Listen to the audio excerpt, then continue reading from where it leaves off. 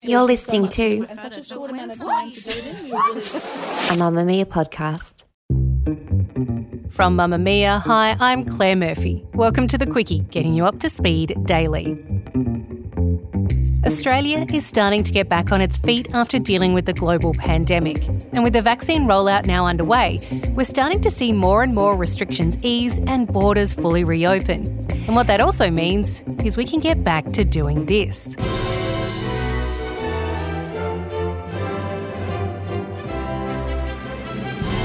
Yes, weddings are back on the agenda, and with it comes all the things that weddings bring out in us, including the worst. She'll still ask questions to this day about whether a priest is coming to the wedding. I realised quite early on that Dad had pretty much taken over. We were told that we could plan it all and they just wanted to have our day. Lies. I'm still getting grief about it even up until last week. Today, we're looking at the psychology of weddings, why it sends some families into fight mode, and how we can overcome it. For many Australian couples, this year will be the culmination of an even longer engagement and planning process, with the pandemic interrupting the wedding bells of thousands of brides and grooms-to-be in 2020. But as they finally see a light at the end of their extended tunnel, there's something that still persists when it comes to almost every wedding day preparation, even those that have been postponed due to global events. The fact that it can sometimes bring out the worst in our friends and family. It's been the subject of countless movies and TV shows. Think Bridesmaids. It's just a little pre-wedding vacation, and while we're there, we're going to meet the designer of her dress and have a fitting. Are you kidding me? Bride Wars. You want me to change the date of my wedding? That'd be great. No. Or Monster-in-Law. Why don't you just face it? I am marrying Kevin today and there's nothing you can do about it. You face it. You'll never be good enough for him. And it's not just a story for Hollywood either. When we asked you who made your big day a little difficult, there were plenty of examples to share.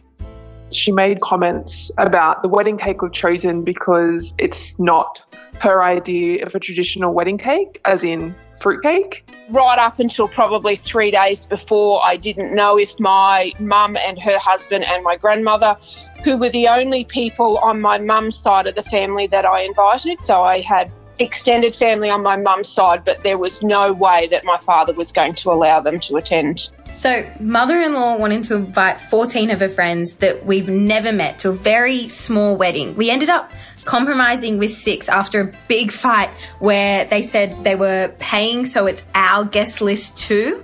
My auntie got so smashed and started yelling at my brother's best friend saying, "You're sitting in my brother's seat, get out, get off this table," referring to my uncle who we hadn't invited because he had a falling out with my parents and brother the year prior. My dad almost had security remove her, except my wedding planner forgot to lock in the security. He was seething, my dad, and he told her to leave. She didn't. After signing our wedding certificate, my ex-mother-in-law was handed the certificate to keep it safe. I watched from the Catholic altar as she looked me straight in the eyes while she began folding the wedding certificate in half, then again and again. Then she slipped our folded, creased, ruined wedding certificate delicately into my ex-father-in-law's suit pocket. It was the beginning of the end. Head of branding for event planning company Easy Weddings, Rebecca Crozier, says it's a rare day when they hold a wedding without some sort of tension. In some form or another, things do crop up for every couple planning their wedding, whether it's a niggle, whether it's somebody that's upset, or whether it's hopefully not, but, the full-blown catastrophe. And I think over the years, these issues don't seem to change. It's kind of a regular thing that happens no matter what decade we're in. Well, how do you help couples navigate that? If it's such a regular thing, do you warn people that it might happen? Do you give them the heads up? How do you help them work through it? Yeah, so we've got lots of advice that we offer couples through blogs and our social channel and our Facebook community. So from that perspective, there are lots of resources where we're recommending different strategies for couples to navigate this time because, as you know, with a wedding, It's the first time that they're planning such a big event like this. They've never done it before. They're kind of thrown into it without knowing all of the work that's involved, and also then coupling that with the emotion that is involved too, as they start to envision what this day is going to be like. How much of a factor is stress in all of this? Is this kind of like the catalyst that maybe kicks off underlying tensions? Yeah, especially for couples who are busy working and that kind of time pressure. And so then when they're venturing into this big unknown, I suppose, that's when tensions do start to rise, because there's a tug on their time, there's a tug on finance, and also they're venturing into this territory of conversations, things that they might not have ever had with particularly their families before. Families, friends, wedding parties, the whole bit. So why does an event that is supposed to be one of the happiest in our lives often lead to friends and family members fighting? Megan Solomon is the General Manager of Practice, Quality and Innovation at Relationships Australia. She has over 25 years' experience as a psychologist and as a couples and family therapist. Megan, why does a wedding often bring out the worst in us? Is it true? Sometimes it is that weddings can be a real crunch point for families, either because there's unresolved relationship issues in the family and they all sort of come to the surface, or because it actually is a really significant moment of change, particularly if it's for young people, young adults, moving out of home, leaving the family. For parents, it's a letting go, handing their young adults off into the world. So it's sort of a rite of passage time. And at those times when big stuff is happening in a family, it can have heightened emotion. And also there's sort of all those little intricate behavioural things, who's paying for the wedding, who gets to have a say over things. So there's sort of sometimes power issues that go on and conflicts that emerge. So a number of different things are all happening around that time. It's supposed to be a special, lovely occasion, so it can also bring out the best. So it's not just it can bring out the worst, I think. Some beautiful things can happen and some lovely renegotiations of relationships.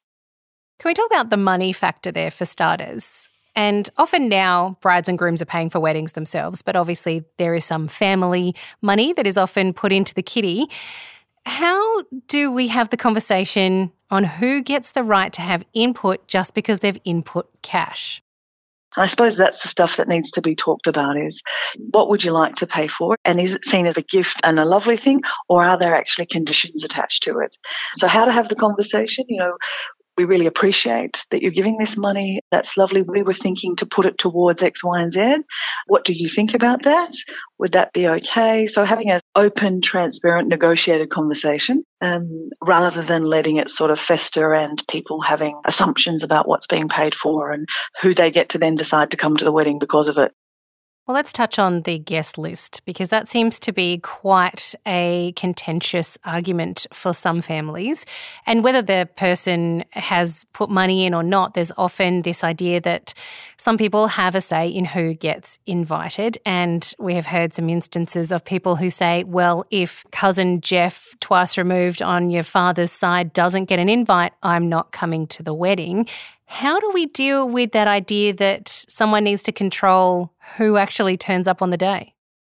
Ultimately, the most important thing is to stay relationship focused and to be able to think about, we don't want this issue or this one thing about who gets invited to a wedding on a day to impact or ruin our relationships together, or to set up this pain point that people hold on to for years to come, which I think is exactly what happens. Oh, so-and-so never got invited, they got excluded, you don't love our family enough, or you didn't invite the same amount of people from one side than the other, things like that. And it's really important to think about the relationship as a whole and to be able to say, why is it that they want uncle twice removed coming along to the wedding? Why is that important? So trying to understand the meaning. And sometimes it actually can be that there were issues when they got married, when the parents got married, because these things happen over time. And it's really important to ask that question, what happened when you guys got married? How many people did you invite? Were there any people that you couldn't invite? And just to be able to compare and talk about, sometimes it is that some parents are carrying a worry that someone will be offended because at their wedding or at another wedding that they know of, somebody did get offended and it caused all these problems in the family, and they actually don't want that to be repeated. So sometimes sometimes there are good reasons for those sort of conversations and to understand that. And then sometimes it is just a little bit unreasonable. We need to invite everybody from the family. We don't want anybody to be left out. And I suppose it's then having the more frank conversation about, it is that we can only afford this many people, or the venue can only have this many, particularly in this time of COVID. And this is all we can do. So we really need to think through who can and can't come. I still think it's good to include particularly parents who are concerned about someone being excluded. It's good to have that conversation openly, even if the answer still is, look, we still can't invite them. But to be able to say, we don't want to hurt your feeling, we don't want to be inconsiderate and leave people out. That's not the intention, but we just can only have this many. Why is it so hard for some people to understand that it is the bride and groom's day, that they feel like they have to stamp their ideas on it? For example, we've heard stories of people whose bridesmaids refused to wear a certain coloured dress, so chose their own. There's been examples of friends who didn't agree with the bridesmaids that were chosen, so they got upset. There are people who felt left out because they didn't have a job on the day. Why is it that some people can't just respect the fact that it is the bride and groom's day? I think the thing is that there's a meaning about closeness. Who's closest to the bride and groom? I got chosen to be part of the party and someone else didn't. I got chosen to be part of the service or do a speech or whatever and someone else didn't. There is a bit of all that inclusion and exclusion that sort of gives a message of who's closest to them that I think does play out and can feel a bit hurtful. So where it's really important to keep that relationship focused, I think the thing is that it's really important for the people getting married to have those conversations. If they haven't got a role for someone, to be able to say to them, look, I really want you there. You're very important to me. I just don't have a particular role for you to play. And to be aware of that some people might have thought that they could be part of something and then weren't. I think bridesmaids choosing their own dresses and all of that sometimes is a bit disrespectful, and sometimes it is about being able to compromise what you feel suits you. I've been a bridesmaid 6 times. I've worn a whole variety of dresses, not that all suited my body type or whatever, but it's not about me. It's about the people who are getting married. And I think it is hard sometimes for people to not be so body conscious or self-conscious, and I suppose it plays into all of our body image insecurities, and they have become more and more heightened with a whole lot of social media and the things that we now think about acceptable body types. And then also we're very individualistic, I want what's right for me type thing. Whereas a wedding day is, if it's about the bride and groom or the brides or grooms, it is about being able to say what they want. We need to sort of go with and respect their wishes and be part of this and just feel very privileged and grateful that we've been invited to be part of it.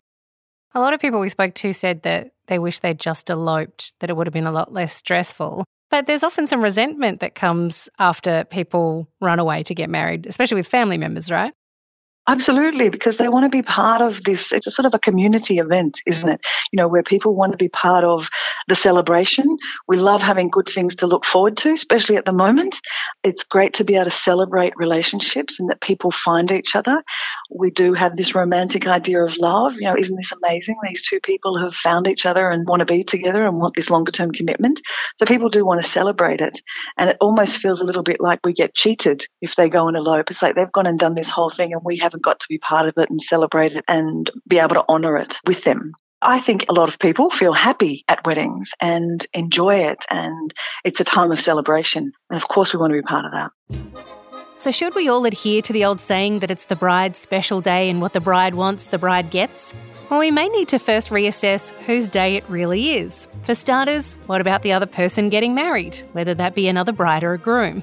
Also, when we reduce the day to being just about the bride, we forget that the wedding is an ancient tradition that dates back thousands of years. One that was initially about men owning a woman to produce heirs, before religion became involved, making it a ceremony overseen by God. It has evolved along with us through being able to divorce, to being able to marry without a religious ceremony, to welcoming same-sex couples, or even just the fact that we can marry for love, whether we're capable of or even want to have children or not. You can take your partner's name or not. You can choose to have so many different options in the ceremony and reception. It really is almost limitless. But at the heart of it all lies the bond of two people whose friends and family are gathering to celebrate their union, whether that's a crowd of hundreds or a party of 3. So if you feel the tensions begin to rise, Rebecca says, remember to talk it out. I think the first thing that couples could do from the very beginning is sit down together and kind of work out what their values are for the big day, and also how close they are with their families, what cultural considerations there are.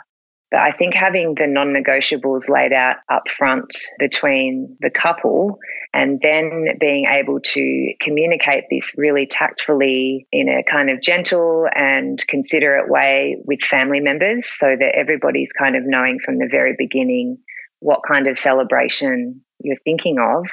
And I think those two things, the values and then the communication up front, can go a long way to mitigating any potential issues that bring themselves up when you're in the thick of the planning.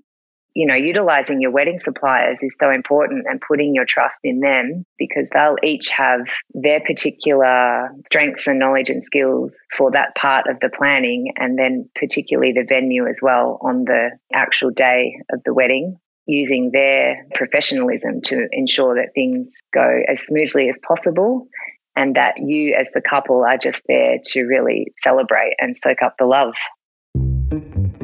This episode of The Quickie was produced by Siobhan Moran-McFarlane and myself, Claire Murphy, with audio production by Ian Camilleri. And if you are in the throes of putting together your big day, we have a podcast for that. Hitched, hosted by wedding planner Alicia McCormack. I'm getting married! Over 10 weeks, I'm going to help you plan your wedding without losing your marbles. Oh no.